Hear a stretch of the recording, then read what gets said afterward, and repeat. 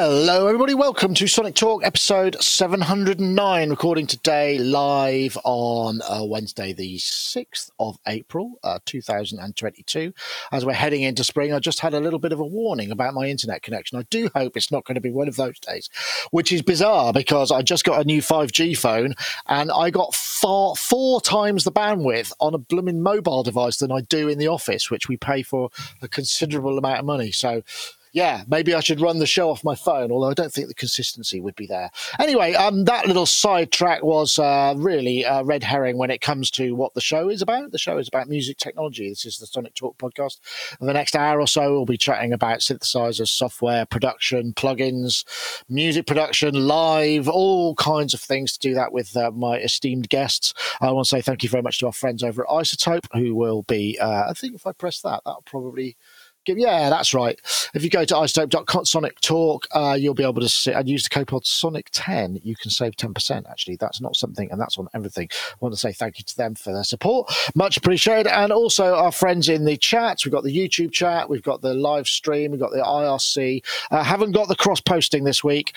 Dom's on holiday, fortunately for him, but I couldn't quite get the thing working, and I need his expertise just to be able to show me. But it'll be back, and we'll be back on track, which this is the thing that allows all the posts to show up in YouTube.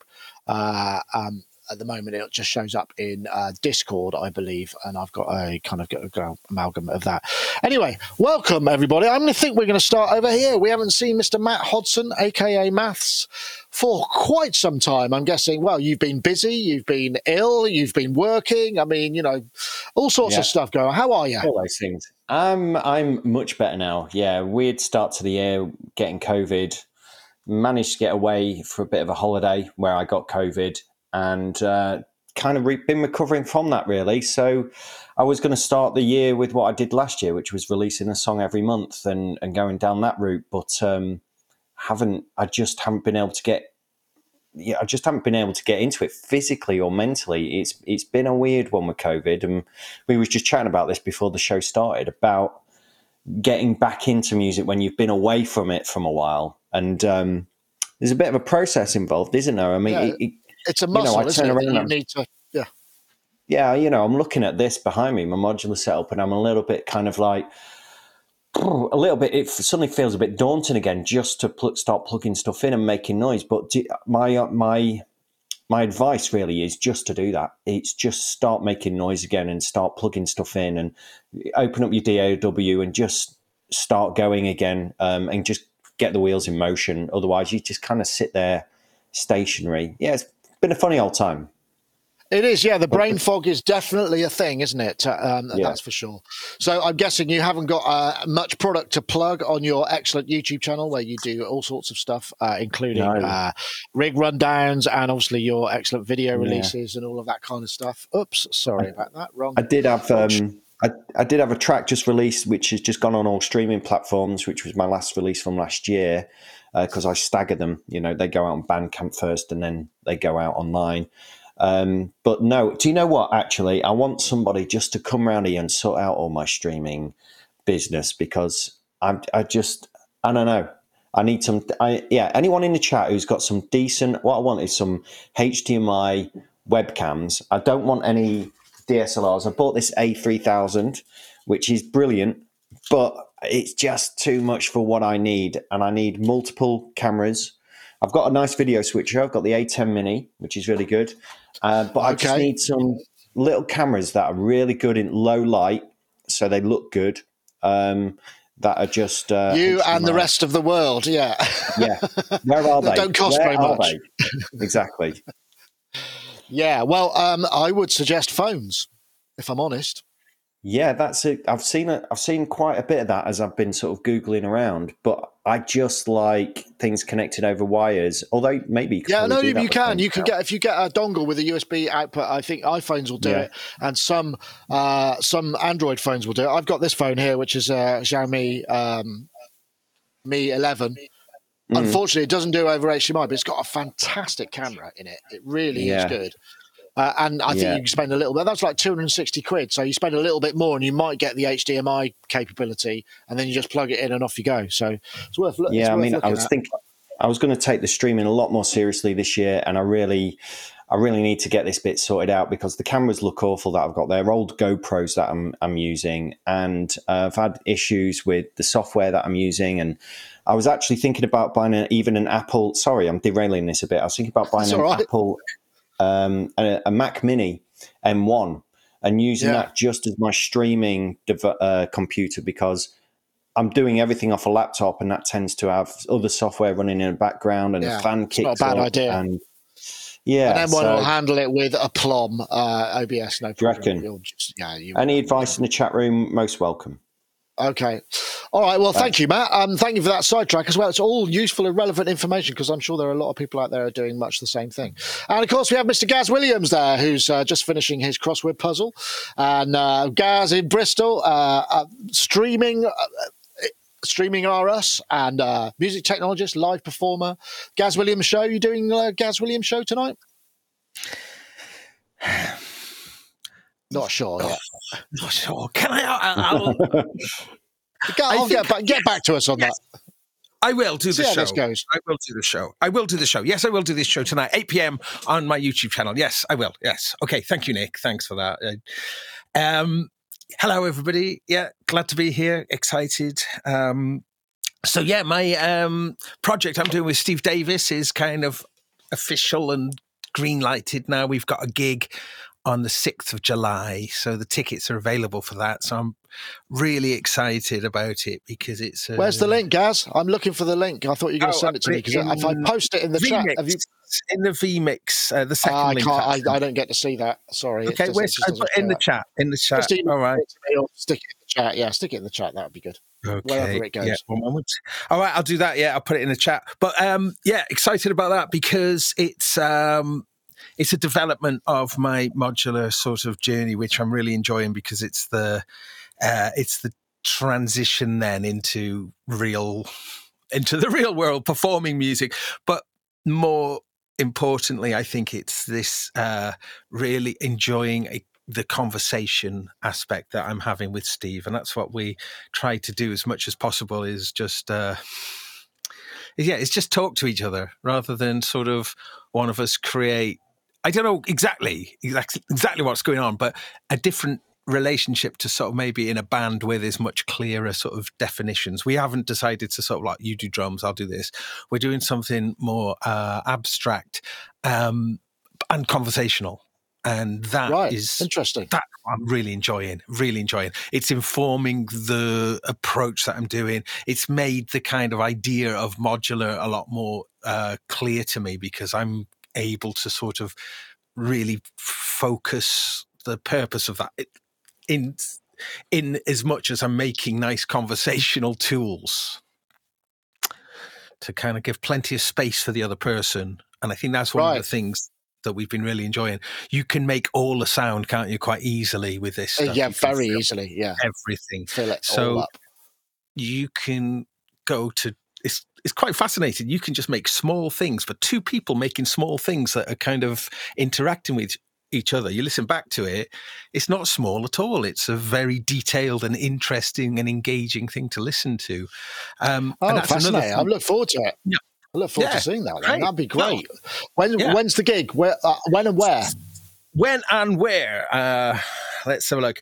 6th of July, so it's a way off just yet, but in the Hare and Hounds in Birmingham in UK. So that's a kind of cool venue. Yes. So where that will take us, who knows? But we've just really enjoyed those times we've been playing together now. So taking it live is the next step. So brilliant. And there's a whole lot of other things going on as well. Excellent. Blah blah blah. But that's just. Well, speaking of live, one thing that I do, I went to Golf Rap, played in Bath last night at the Forum. Cool. They were doing it's the Felt Mountain anniversary tour, 20 years, 22 years. And I, of course, worked on that record and subsequent ones. And I didn't know about it. And Will just said, "Oh, do you fancy coming?" So I actually shot a piece with Hazel Mills on her keyboard rig and had a chat with Alfie and just did a kind of little bit of stuff. And I used my phone for that, actually, and a couple of Rode Go mics, those things, those those chaps, whatever they are. Go Mic 2s, just plugged in via a USB interface. Really, I think it actually worked really well. Can I ask about them? Yeah. Oh, yeah. Can I ask about the those little Rode things? So they just, you get 3 of them, do you? You get like a receiver and 2 transmitters, and they got a little built-in, so they're like a lav mic, clip-on lav mic. Yeah. We used them at Supermove last time for sound quality. They're really intelligent and good at sound rejection. And also with these, and this happened to work very well for me, they record the audio in each of the mics. So there's 7 hours recording in each one. So if you cock it up at the camera, the whole time this is on, it will record audio into itself. So I actually, because what happened in my camera, I was using Filmic Pro, the app, and it had a noise reduction algorithm on the audio, and it was just too fierce. And I thought, oh dear. And then I realized I had the audio that I could just put on, so now it's fine. But yeah, great fun gig. So I've got a rig rundown to come, and just watching a band playing in a venue, and it was a big venue. I don't know how many people there, probably 1,000 people, maybe 800 to 1,000 people. And it was rammed and everybody had a good time. Some people were standing up. I mean, yes, it felt like if I hadn't just had COVID, I might have been a bit nervous about it, but I felt like I probably got a few weeks before I'm due another bout. But it was really good. And just I'm still hearing some of the things that I did coming out from 20 years ago that I did, and the crowd going crazy for it. It's such a fantastic, I feel really uplifted. I feel really uplifted from it. It's been a long time. Brilliant, and so I really enjoyed it. I would thoroughly recommend the tour if you go. I think they're playing in Edinburgh tomorrow night. I don't know whether there's only 11 dates, so there's another 7 to go in the UK. But it's well worth it. And they've got a string quartet. Hazel's playing keyboards, Charlie Jones on bass, Alex Lee on guitar, and I'm trying to remember who's a guy called Seb. I think he's from Denmark on drums. Who was really good. So it's a great lineup, and I can only heartily recommend it.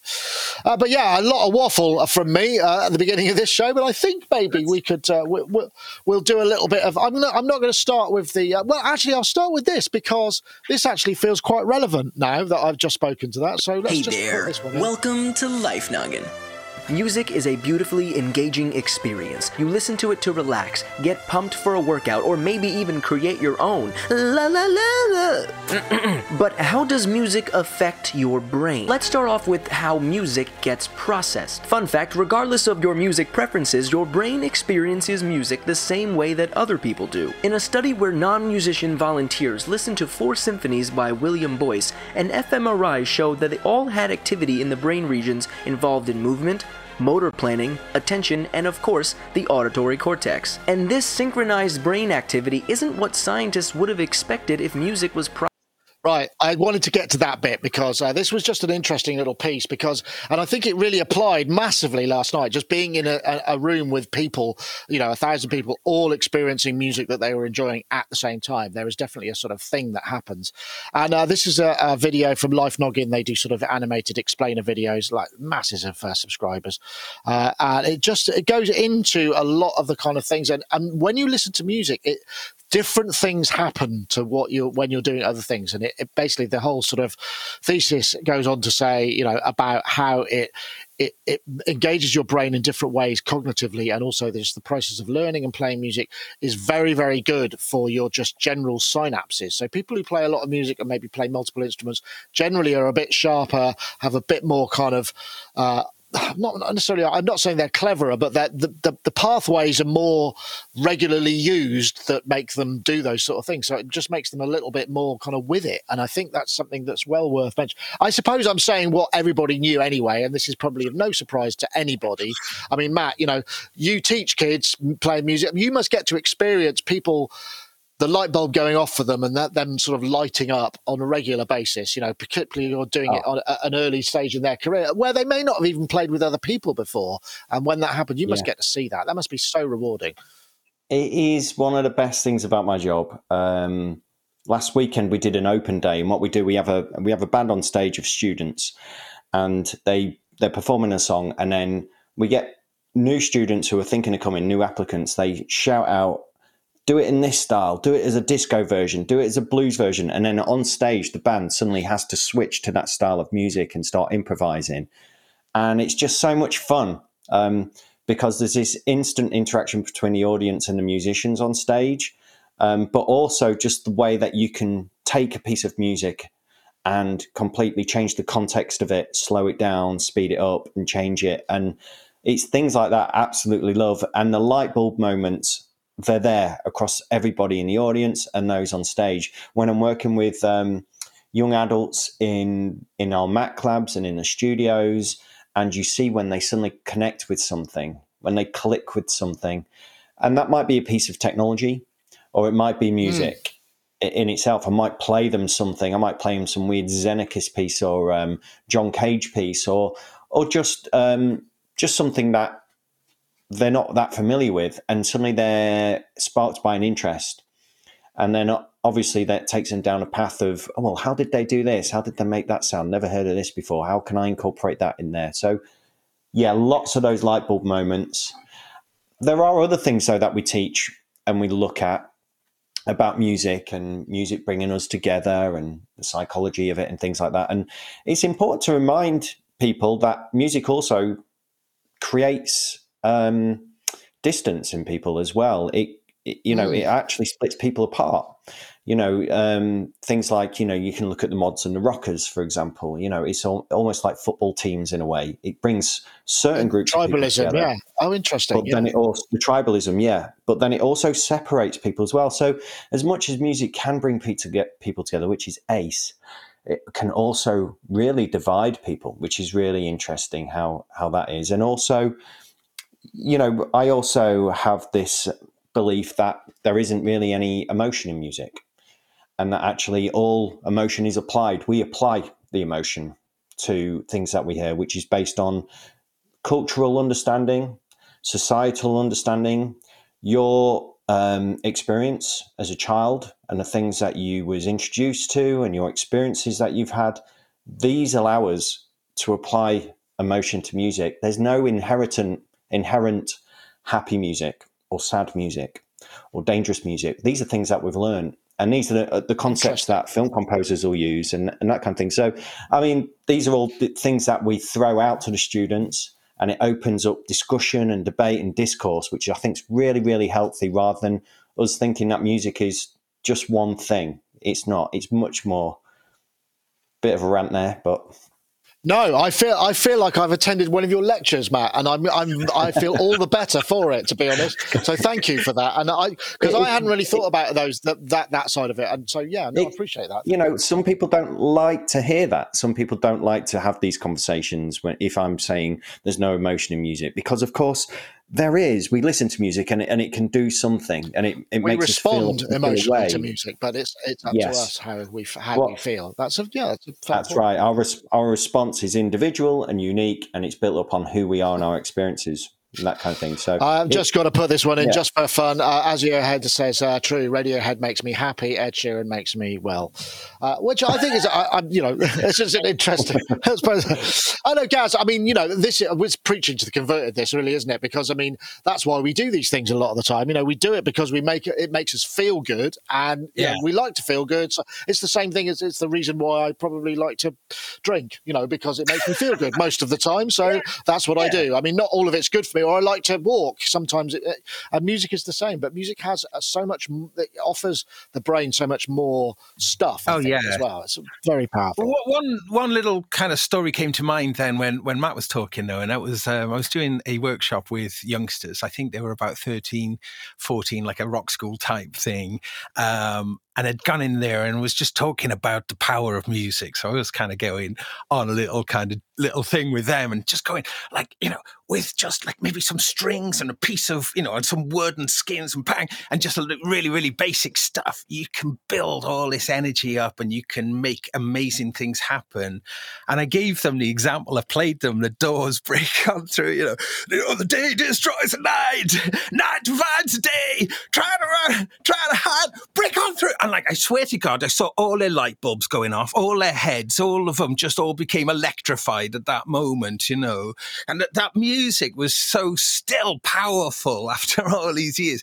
And they didn't have any of the, the Doors are cool or the cultural reference. It was just based on the conversation. And then playing that tune, I thought, oh, yeah, you know, in a way, I was kind of feeling rock isn't dead at that moment as well. That's really interesting because there's a similarity, isn't there? It's like, I don't know if you've ever been to one of these things. When you get to a certain age, you go to things like wine tastings, you know, where somebody shows you how to appreciate a wine and what cheese might go with it. And, you know, this it's like dinner parties when you get to over 30. You know, you'll probably have this once in your life. But the interesting thing is when it's been explained to you, and you get the same thing with art as well. When art is conceptual and you have the concept explained to you and then you review the art, your brain has sort of expanded to understand the nuance. And that's a really interesting point what you're making there.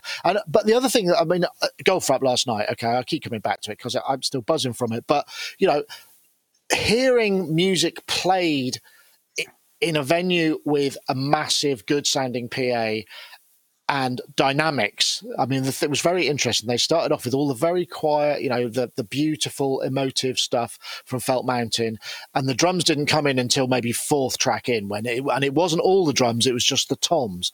And they were massive.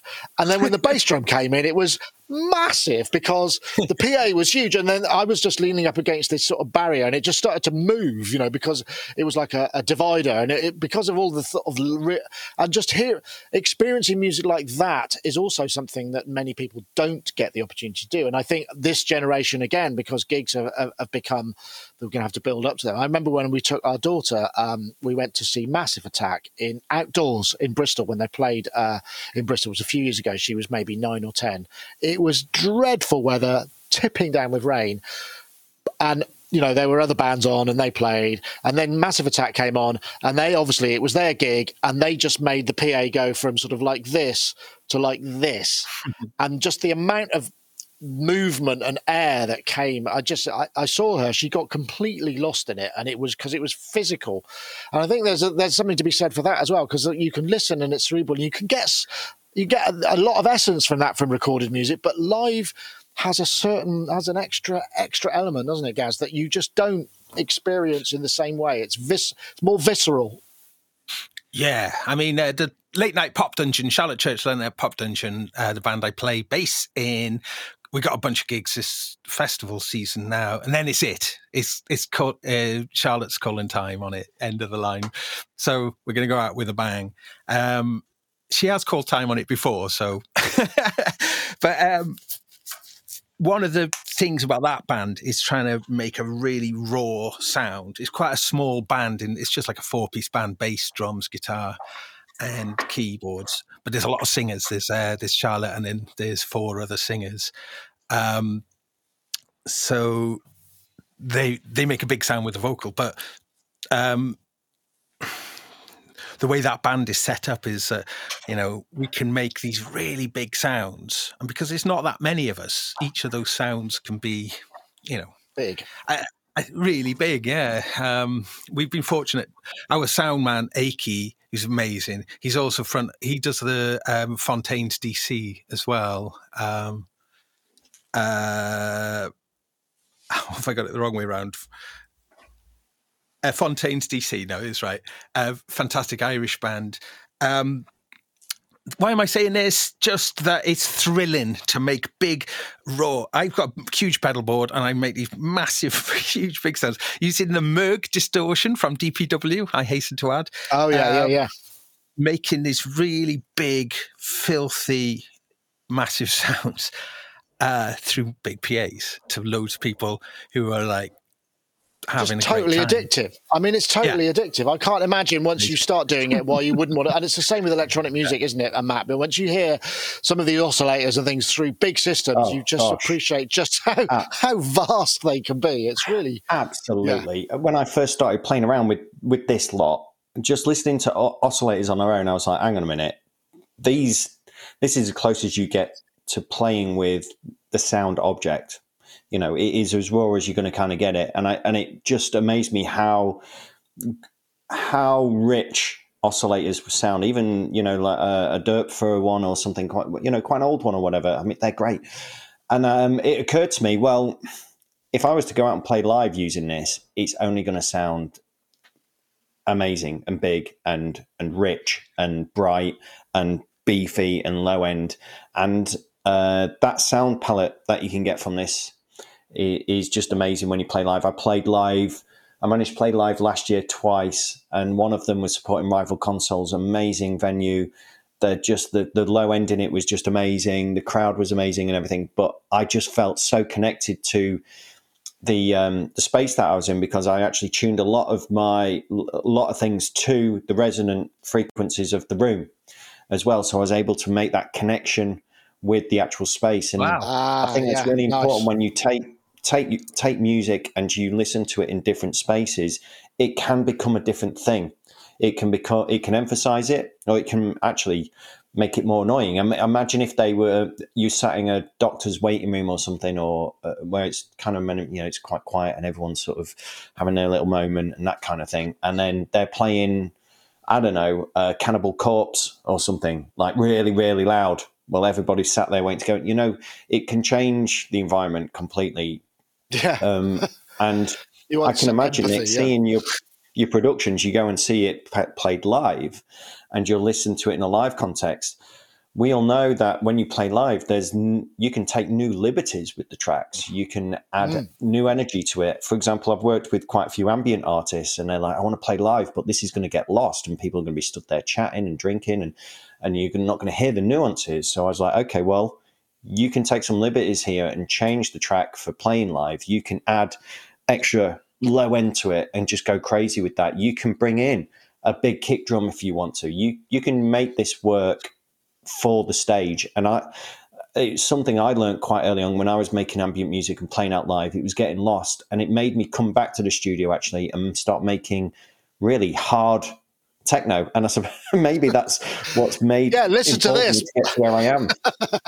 Interesting. I should probably, we're getting lost in this, which is great. I love it, but I should probably just have a little word from our friends over at iZotope, because of course they are a long-time supporters of the podcast, and we always like to hear from them. Here we go. iZotope Producers Club is a one-of-a-kind membership for producers ready to take their tracks to the next level. Once you join, you'll gain access to powerhouse iZotope plugins and a curated selection of tools from our partners, such as Melodyne from Celemony.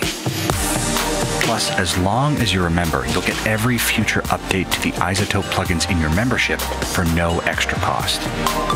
We'll also regularly serve you new curated content like exclusive inspiration-sparking sample packs and preset packs, and industry-leading training ranging from our own tutorials to vocal production lessons from the world-renowned Berklee Online, taught by Grammy-winning producer and engineer Prince Charles Alexander. With new content being added every month full of valuable production techniques, tips and tricks, and solutions to common production problems, becoming a member is an investment in your career that grows as you and your career do. For more information on iZotope Producers Club, head to iZotope.com.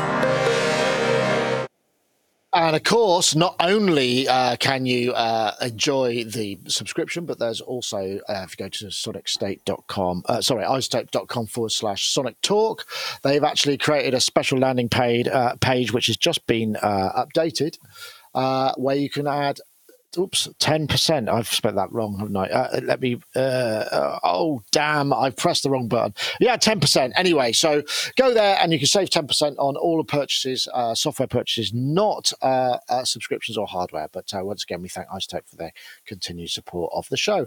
Right, I kind of went a bit early with that. This is a new one. This is one that came in from Matt, and this is really interesting. The Meyer EMI MD900 XVA. This is a new, sort of reworked Austrian synth. Lovely opening sound. 16 voice. I think there's analog, there's digital, there's 16 voices, 4-part LFO, imports Serum format wavetables. I think the digital oscillators, but it kind of looks like a Eurorack modular, but built into a single desktop unit. it's a chunk of change. And when I first saw them at Super Booth, it wasn't this ready. This is a great sound demo from Limbic Bits, which you can check out. I think I've got the... Yeah, I haven't got a link to it, but this is just a sounds only video. And Matt, you saw this one, and it does look really interesting. I mean, it has some lovely sounds, and it's got, I'll tell you what it had for me. It's got that sound that the, oh gosh, I can't remember what it's called now. It's that digital filter sound, which can be bad, but when it seems to be done by people of German persuasion, it just seems to sound really good. I'm talking the Access. I'm talking Georg Schaaf's. What's it called? I can't remember what it's called now. I told you I have brain fog. Gaz will remember. Delta Sep A. Yeah, same thing. Nicely spotted though, because I'm going to go and definitely see this at Super Booth. Are you thinking? I mean, it's a whopping 3K, but oh mate, this is you know, I've been thinking about getting a Poly for a while, and I've tried out a few, and I came across this. This was on the Matrix Synth website, I think it was. They posted the demo, this actual demo, and I was like, hang on a minute, I don't know this one. What is this? And I suppose not only was that the sounds coming out of it was really interesting, I thought the interface looked really cool as well. The form factor, the size.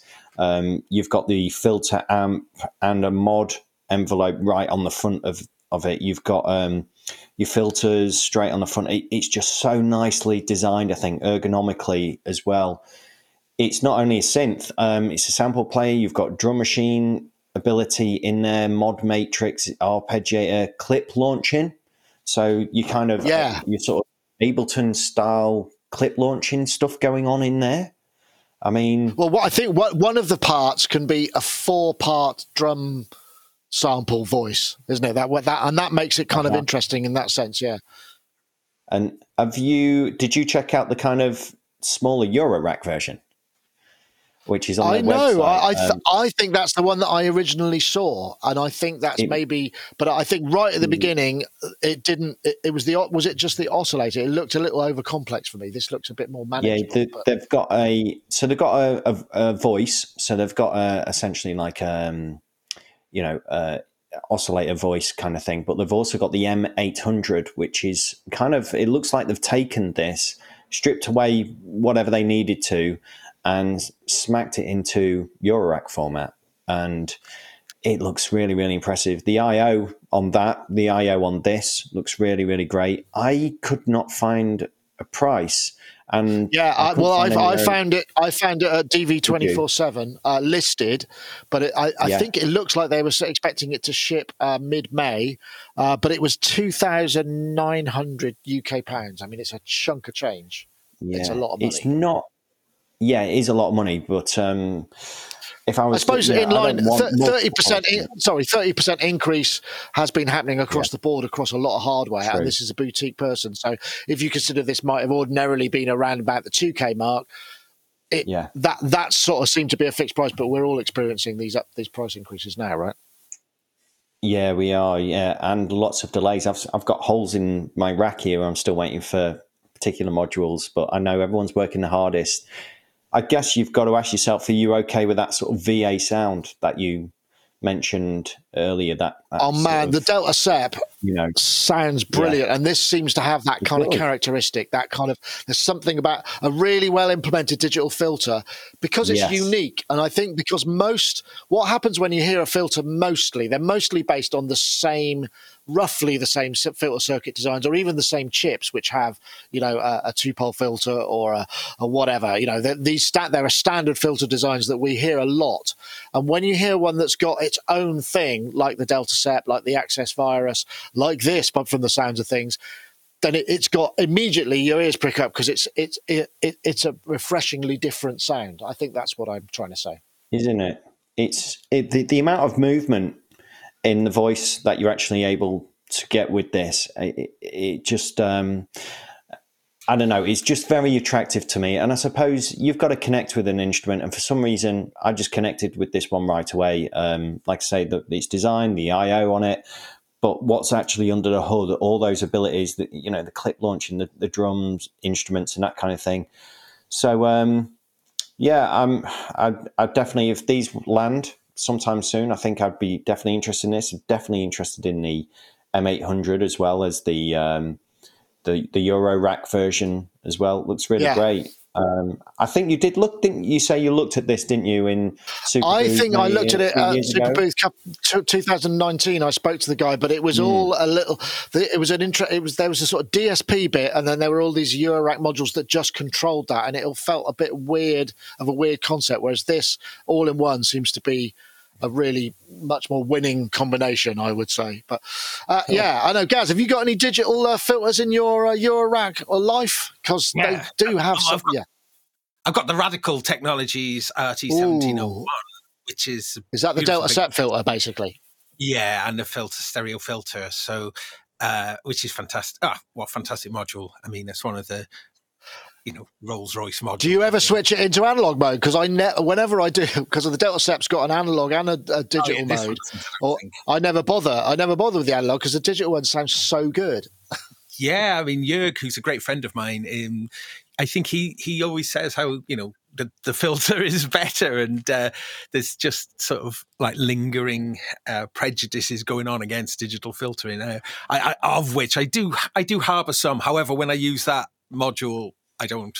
But what I was going to say, this though, it does look really interesting. What it brought to mind a little bit for me was like I was thinking about how some of those brilliant synths, early amazing synths on iOS, on iPad, as they started coming out, like N-Log, obviously N-Log by great Rolf Woermann, who has gone on to do the Quantum and Iridium for Waldorf. But, he did a great N-Log synth on iPad.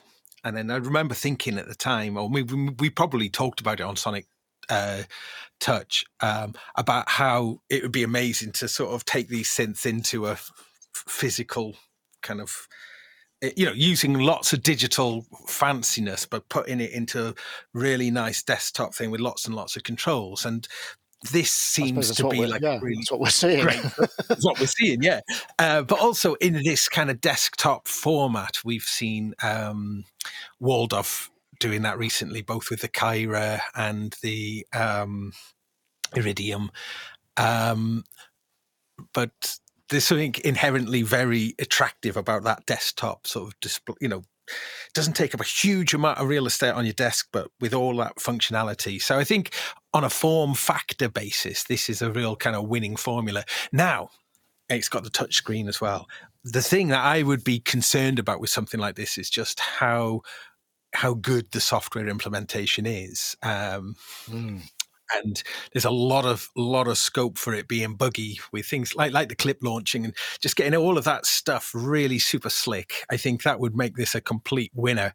If there's any sluggishness or any weird behavior in that digital interface, I think it's always the tough part, isn't it? Because we've seen it time and time again where we've seen a really ambitious and highly anticipated instrument that's got a big software aspect to it. I mean, there have been, we'll get around to the firmware. Oh no, we'll just get on with a new product. You end up you don't want that to happen for something that's going to cost $3,000. I mean, we've seen it happen with other instruments where you kind of go, this will be great when it's finished, and it sort of never gets finished because the manufacturer moves on to other things, and when they're small, they can't afford to have a team working on software updates to the 20 people for the 20 people who bought this. That's the problem you get. So that is the danger of something with such an ambitious thing. However, given the intent, I mean, it's a fantastic design. It's well worth looking at, isn't it? It's well, he's been at Super Booth for the last 2 or 3 years, so there's longevity.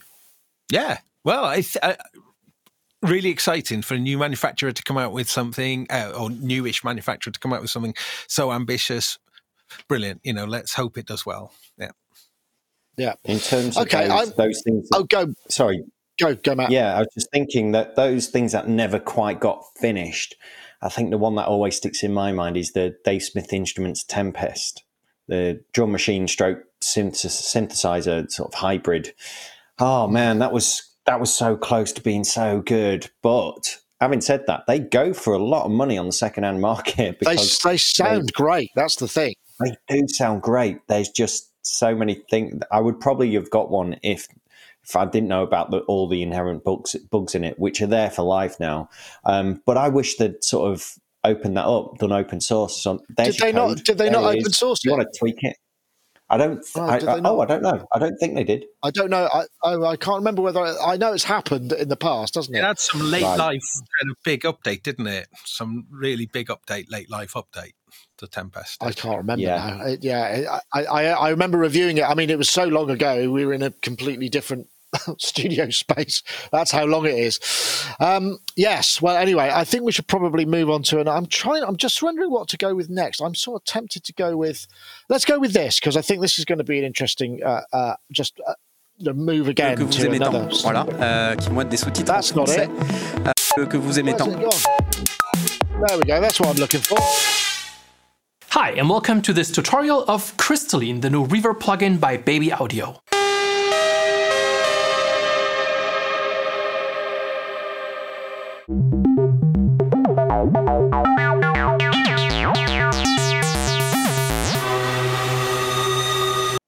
Yep, this is the new. It's basically a new algorithmic reverb plugin from Baby Audio, who we've had dealings with in the past. We've seen they did the tape, and they've done various other things, and they've tied some of that stuff in with AI and machine learning, which has kind of been quite clever. And this thing, so look, it's very OP1 interface. It's got that kind of molded knob. It's got some interest. What they kind of say is that it's highly tweakable. It's also got sort of modern features. So things like pre-delay and the decay time, you can sync to clock, which is a really interesting idea. So you can have the reverb fitting in the spaces that are musically available, which is a nice thought. There's also ducking and filtering. Good to see a freeze in there. And it's $99 normally, and it's only $49 now. This does look kind of good, and there's some really interesting things where you can change the size in early reflection and the length. So you can change the size of an early reflection room into a massive place, whereas you can make the actual reverb in a really small space, and vice versa. Get some really interesting ideas. In fact, the video goes into a load of that for those who are interested. Gaz, it's interesting, isn't it? I mean, we still very much, even while hardware used to be the king, it's still much more convenient to have these things in plugins. And this does look kind of cool. Yeah, it does. I mean, I guess it's always one of those things with reverbs, isn't it? About you sometimes go from a single control reverb, which often on hardware things, just with just an amount control, through to something like 2C Audio's Ether, which was a standard sort of reverb for me for many, many years. I'll set the standard, but the amount of available parameters to adjust on that was huge. So finding what are the most pertinent or musically pleasing parameters to adjust, or relevant parameters to adjust, I think is probably a really important part of making a reverb kind of useful. And that's what this one looks really nice for. They've gone for a very clear interface, and it's not too crowded. As I say, using Ether as my point of reference, it's hard to sort of decide which, it sounds beautiful already, and you just tweak the length, and why do you want to particularly mess around with it that much more? However, this looks like it's inviting you to it's inviting you to really experiment with it, which I think is really nice without looking too daunting. Sorry, I'm not trying to speed you up. I just thought I'd put a music bed under here of what it sounds like, just to give a sort of a lovely little musical kind of interlude. But it does sound kind of good. I know, Matt, you use, I guess, in terms of production stuff, you're using it for. I'm going to have to switch it off. You use it for. Yeah, exactly. You're using it in the box and also in the module, which obviously this isn't available in the module. Yeah. So what do you think about this? Yeah, I'd like this. There's a couple of things that this jumps out at me on, because, reverb plugins, they great. Another reverb plugin. But what is cool about this is that you can focus the reverb on the transients or the sustained part of the sound, which is really, really cool because... Yes, that's good. Yeah, often I might use I might use reverbs on things with a lot of transients, and you usually get this kind of, don't you, that sort of big emphasis on the transient sometimes. And I just sometimes wish I could dial that down, and I have to use EQ maybe for something like that. Whereas this, you've got the focus there or not. The other thing that was quite interesting is that you can sync the reverb times to your song. And I've never thought about syncing reverb times to my song. I've always dialed reverb in by ear.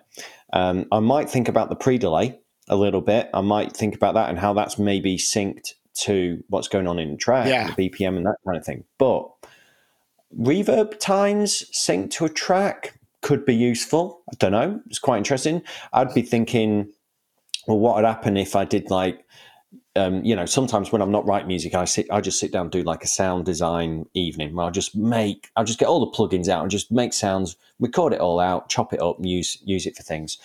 And I'm just thinking what I'd do if I was using this is I'd probably program in loads of tempo changes, Logic or Ableton or whatever, Bitwig, and put this on it and just see what happens with like some really erratic tempo changes and what happens with that reverb sound and whether it kind of, you can play with stereo. Because sometimes when you change the pre-delay and the time, you get these really interesting, it can sound, if it's done non-glitchy and it actually interpolates between these values. I know that it's the Dreadbox, not the Typhon, what's the thing that's there's an adjustable pre-delay on the Spring.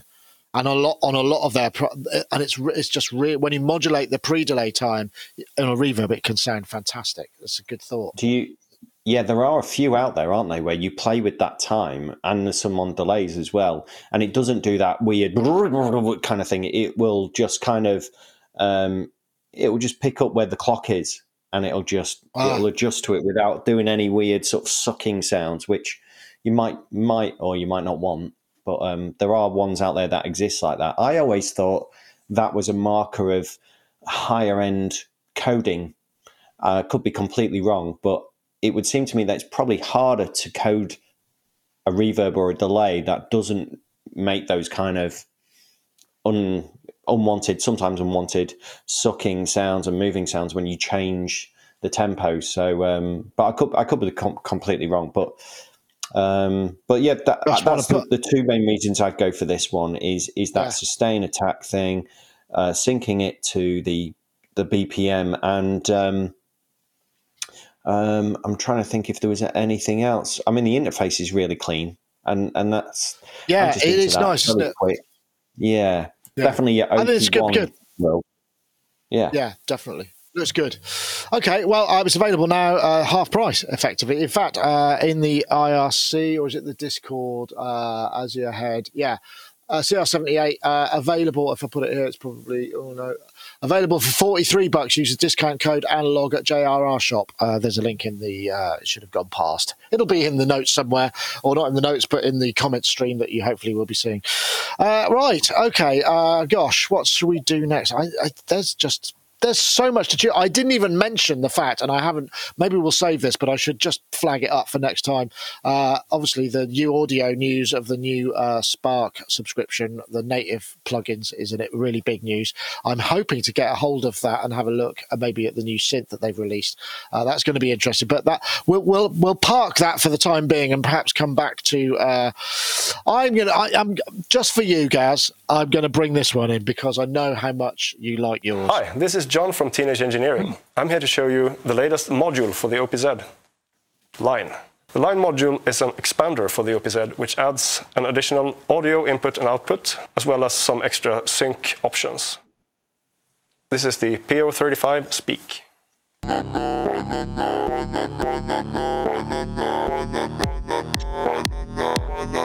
Oh no, out of sync. But the Line module has a Pocket Operator sync output.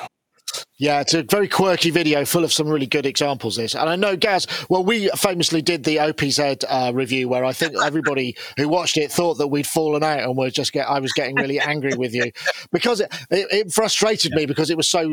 I think I used the term willfully obscure in the way it operates. But these new modules, because they're the really interesting idea, and this one is no different. I think there are a few, but what it does, it gives you line in and line out, secondary audio connectivity. I think stereo, and then switchable MIDI I/O, PO Sync or Trigger I/O. So it's actually quite a lot of additional flexible stuff. And when you consider, what the OPZ could do, assuming you can be bothered to learn it, then and I'll leave it there. And now I'll go over to you, Gaz. I mean, do you still use your OPZ? I mean, truthfully, or do you stick to the OP1? Truthfully, I do take it with me places because it's that's not the same thing. Do you ever take it out and use it though? Yeah, but only in that. Yeah, but only in private. Only in private. Yeah.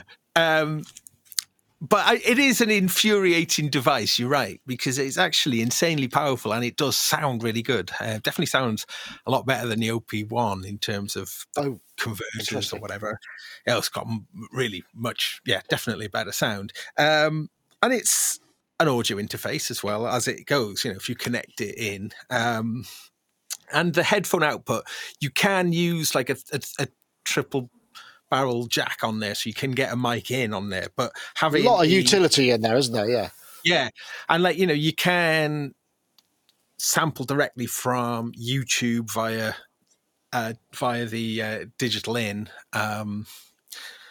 So it is, it is an extraordinarily powerful device. I mean, I remember when I did the thing where I set up 16 instances of VSTs on my computer, mostly based on Omnisphere, and then just sat in my chair like the Maxell guy.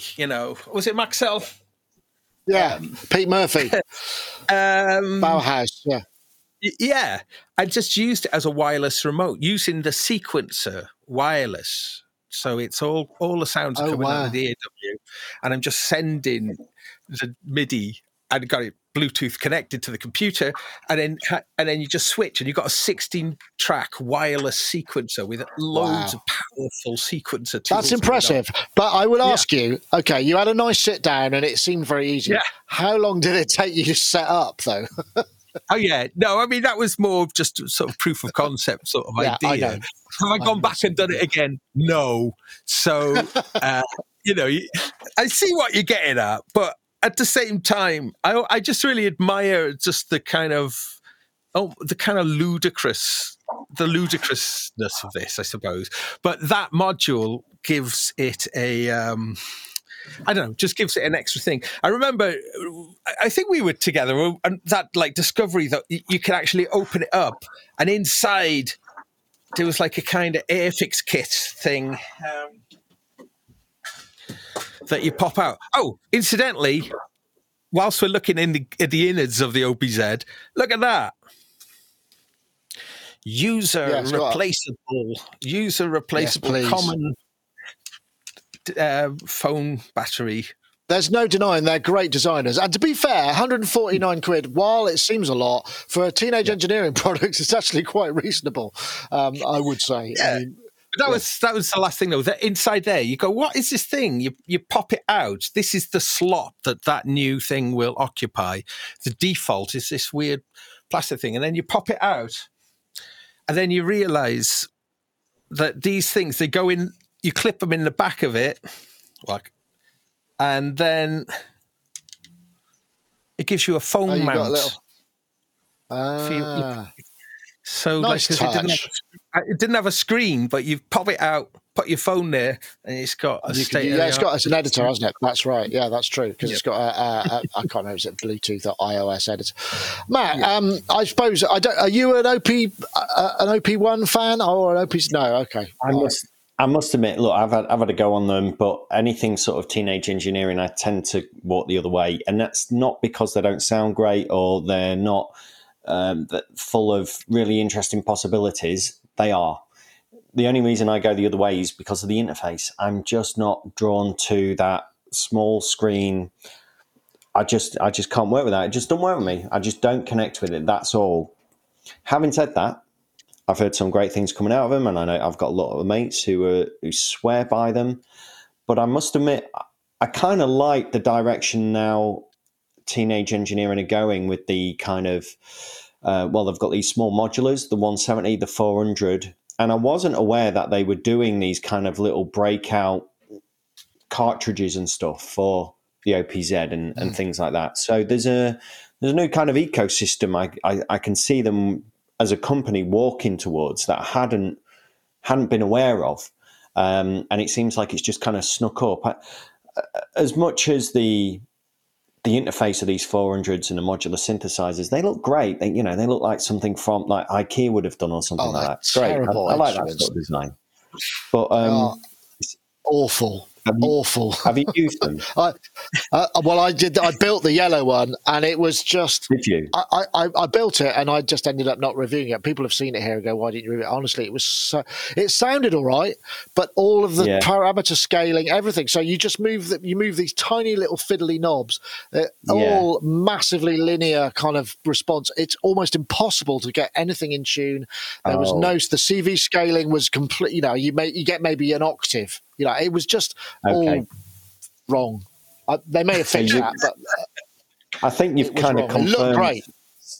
I think you've kind of confirmed some of my concerns there, really. But I'm just interested to see where this company goes in the future. And I think they're going to be the people who are brought in to design the Apple car, or we're going to see them. They're going to be a design house that given another 10 or 15 years or 5 years, they're going to be doing really big stuff. Like you get the Pininfarina, all of that stuff. It'll be all a B&O designed mountain bikes. They'll be doing all of that, I reckon.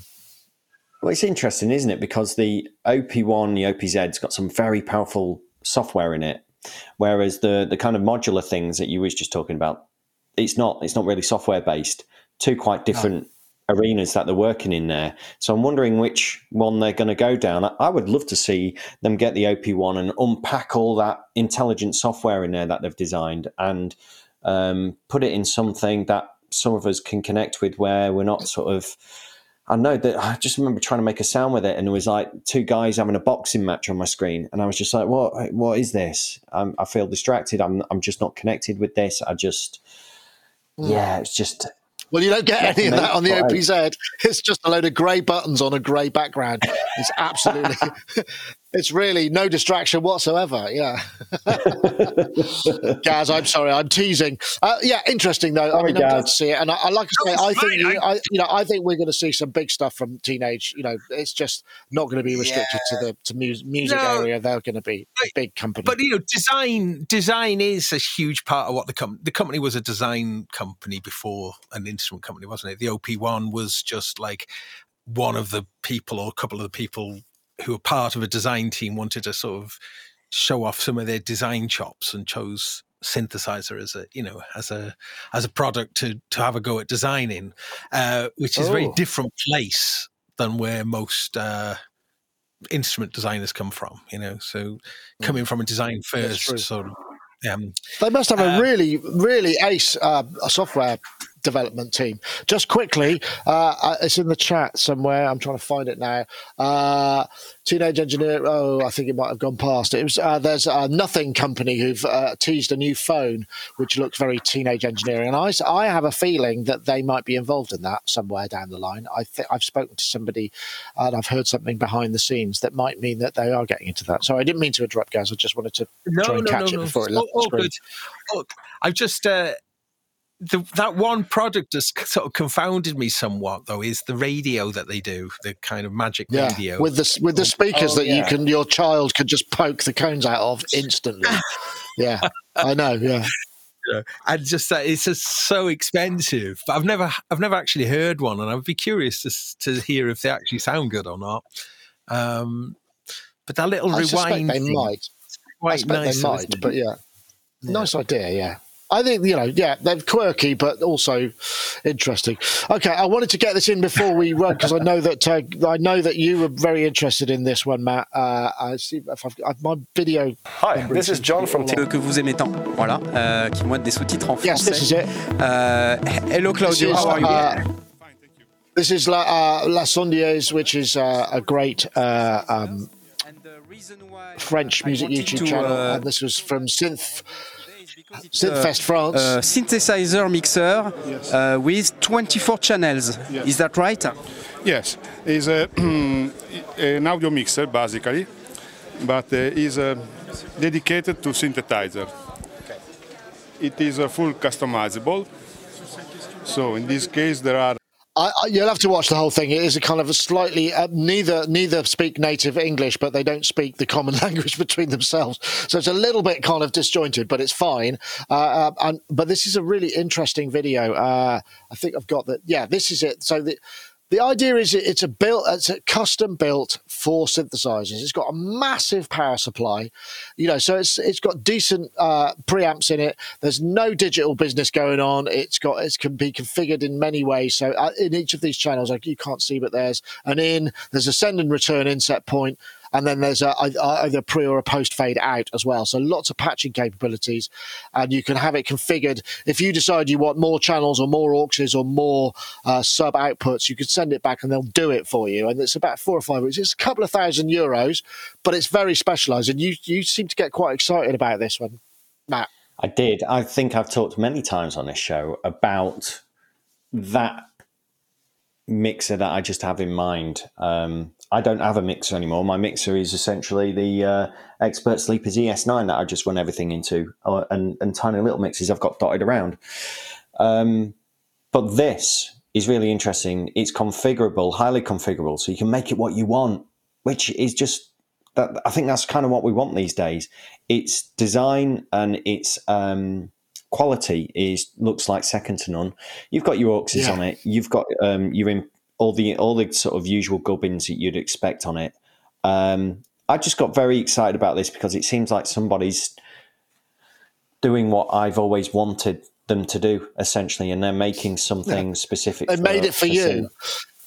Well, it cost you €2,000, and you have to wait 4 to 5 weeks for them to build it. But the only thing I was a bit disappointed not to see stuff like CV control or mutes. I think mutes would be very important on something like this. That kind of stuff would be to add. I know, Gaz. I mean, you're also getting into Eurorack, and mixing is always it doesn't. I mean, synths generally. I mean, there are a variety of different possibilities on there. Forget there was the Roland mixer that got used a lot, the rack mount one, which just had loads and loads of line inputs. There are things that are out there, but I don't know. I mean, the Roland quality was okay. I suspect this has probably got a bit more going on in terms of quality, but it's just line mixers, no EQ and sends. That's it, right? Yeah, and I mean, the lack of faders, I think, makes sense, doesn't it? From the point that we just want to set the levels mostly and just leave it, and rotaries make perfect sense for that. And sort of, so a product like this makes it's a really good idea because everybody's synthesizer collection grows. Do most people I don't know, but it seems that way to me anyway. Most of the people I know, and you're always needing more inputs, and this has got quite a small footprint overall, really, hasn't it, for the amount of connectivity. It's very close together. All of those inputs. Yeah. So pretty cool. I don't know. I don't know. I tell you what I think people should do, and this is just the principle to get something which has some kind of digital busing on it, whether it be AES50 or Dante, and you just buy more I/O for it. So you start with a 16 I/O with a mixer that's got a Dante card, then you just plug another couple of, so you just keep adding. So digital mixers or even sound cards that just you can expand the I/O on would seem to make more sense to me. Although I don't know that there's a very cost effective way to do that at the moment. It would seem that that's ripe for the picking, where you just bring by. I think is Dante the sort of winning digital system at the moment? I guess you might know that, Matt. Yeah, that Dante is. Focusrite are using it quite a lot.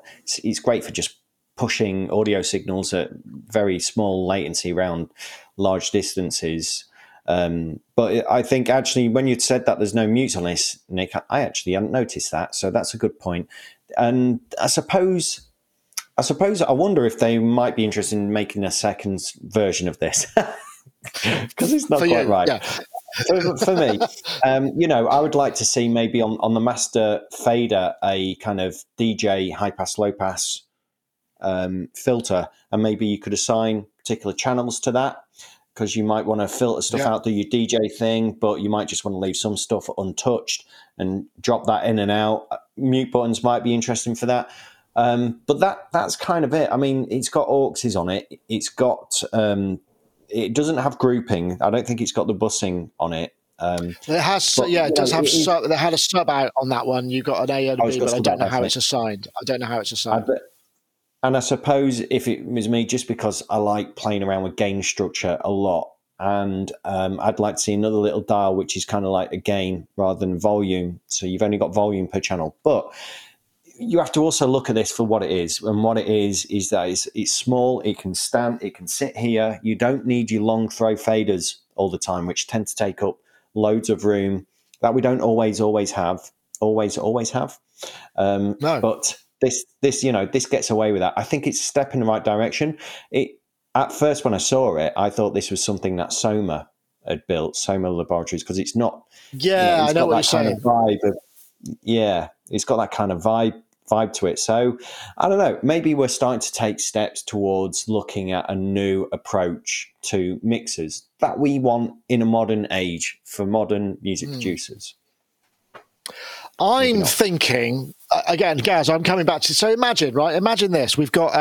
You have a sound card, whatever it may be, that's also just got an Ethernet patch point on it. So you just plug in more and more modules. So you might have a flying 2-channel one that you want to put over the other side of the room because you've got a stereo synth that's over there. You just plug it in, it just comes into the system. You've got another one that's got 8 that would be at the bottom of your effects rack, or another one that's got 16. You just plug it all in, and then in the middle of it all is, something like a Behringer X32 engine that you could then apply and group, and just all of this stuff just flies around without any. I mean, it just seems to me that there must be. I don't know. Maybe the reason that isn't is because Dante and AES-50 licensing is perhaps quite expensive. Maybe.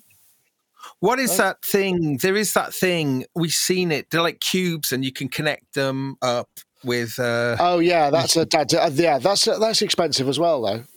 Yeah, but you still need something at the base, which is kind of like, okay, I know what to do with all of these. It's not just a sort of program on a computer that you matrix all of the ins and outs to each other. It's actually something more interactive, maybe a digital mixer with multiple Dante ports. So you just plug any. I suppose you just get a router and you do it that way. But it just feels like there's nothing out there. I mean, you could buy. I suppose you can buy more mixers. There are mixers that have Dante built in. I think you can get cards for them that are more affordable. But it just feels like there could be, you could I just need 2 channels of Dante, and that could be like 50 quid. Here we go, plug it in. I just need an Ethernet cable. It runs all the way over there, or I put whatever. And it just feels like that would make sense to me. Yeah, I mean, it's. I think a lot of people. I know I'm trying to do it myself, but a lot of people who've got a bunch of different synths and drum machines and various things, trying to get them all plugged in and all sort of happy singing, dancing together, all synced up. I think that market, you don't necessarily need really, total high-end stuff for that. That it's robust line level stuff in the most, isn't it? So to get a lot of those signals in, I don't think needs to be a particularly expensive. You don't need high-end mic channels, do you, for robust line level? No, but I suppose if you're talking about a digital base, you need a decent A to Ds. And to be fair, there is a difference between a really nice radial DI with ISO transformers and whatnot, and just your standard line input on a Mackie VLZ. So that it will make a difference. Yeah. But just in terms of what it needs to be for a lot of people, I just maybe gain controls and maybe pan controls and I don't know, all the sound shaping happens. Exactly, but I suppose the thing is, if you've just got the I/O, then it's all in software, and you just figure out what you want it to do, make your own stuff. Anyway, we could go off for ages, but I think we're probably at the end of the show. Once again, I've rambled on and derailed, but thank you, everybody. Thank you, Gaz. Yeah. Thank you, Matt. Thank you, all the folks in the IRC and the chat and whatnot. And thanks to all of you who get in touch. Oh, I forgot to mention, if you're interested, you could join us on Patreon.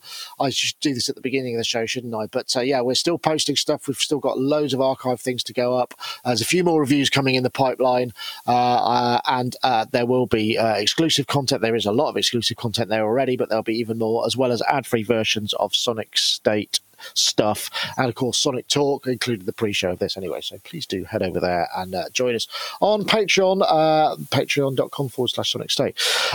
Thank you, everybody. Matt, lovely to have you. I hope we'll see you online again soon, and your music will be out there and you get back up to full speed, or whatever it is that you've been thinking about while you've not been making music will make its way into your creative output somehow. I'm sure it will. Yeah, I'm going to write a folk album tonight. On my ukulele, I think. Oh, nice. Yeah, I think that's the direction I'm going to go. No, I'm not. But I will plug my guitar into my modular and try and use that as a guitar foot pedal or something. I've been having weird thoughts about things like that. So I might do that. I've got a song in progress. I tried to live stream last night, but as I say, I had loads of issues. So I need to get that sorted. So hopefully be online soon. But if you haven't seen my live streams or anything like that before, please do head over to my channel and check it out and hit subscribe and like, and let me know if you want me to do some more. Great to be back. Excellent. As well. Cheers, mate. Yes, well, nice to see you. And Gaz, thank you once again for joining us. And great news about your modular gig. And of course, I imagine you're somewhat preoccupied wondering what on earth you're going to do tonight for the show that you've committed to at the beginning of this show that you weren't already going to. So yeah. What's on the show tonight, Gaz?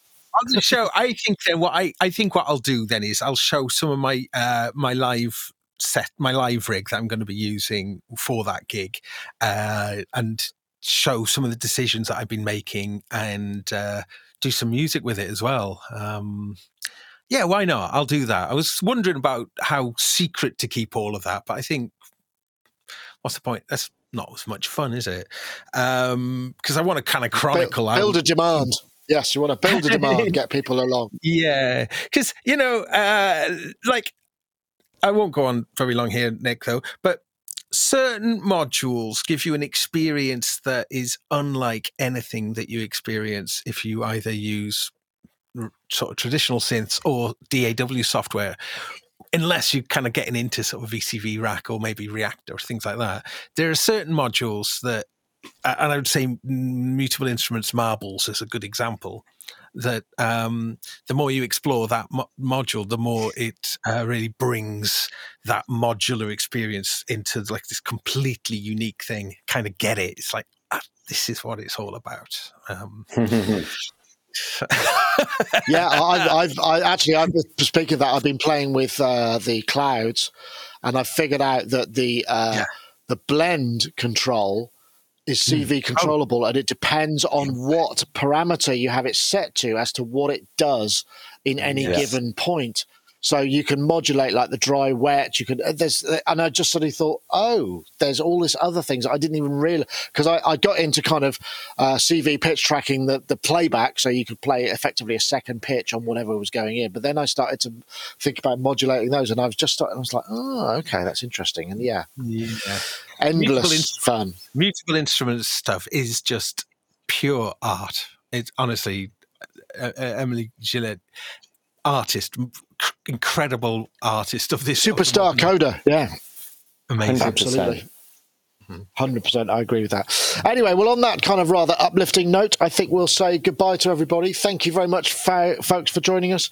It's been great, and once again, thanks to everybody listening. That was a Sonic Talk episode. What was it? Sonic Talk episode 709. Gosh, not long now till we get to 800, and then 808. Goodness knows what we'll do for that. Yes. Take care. Bye-bye now.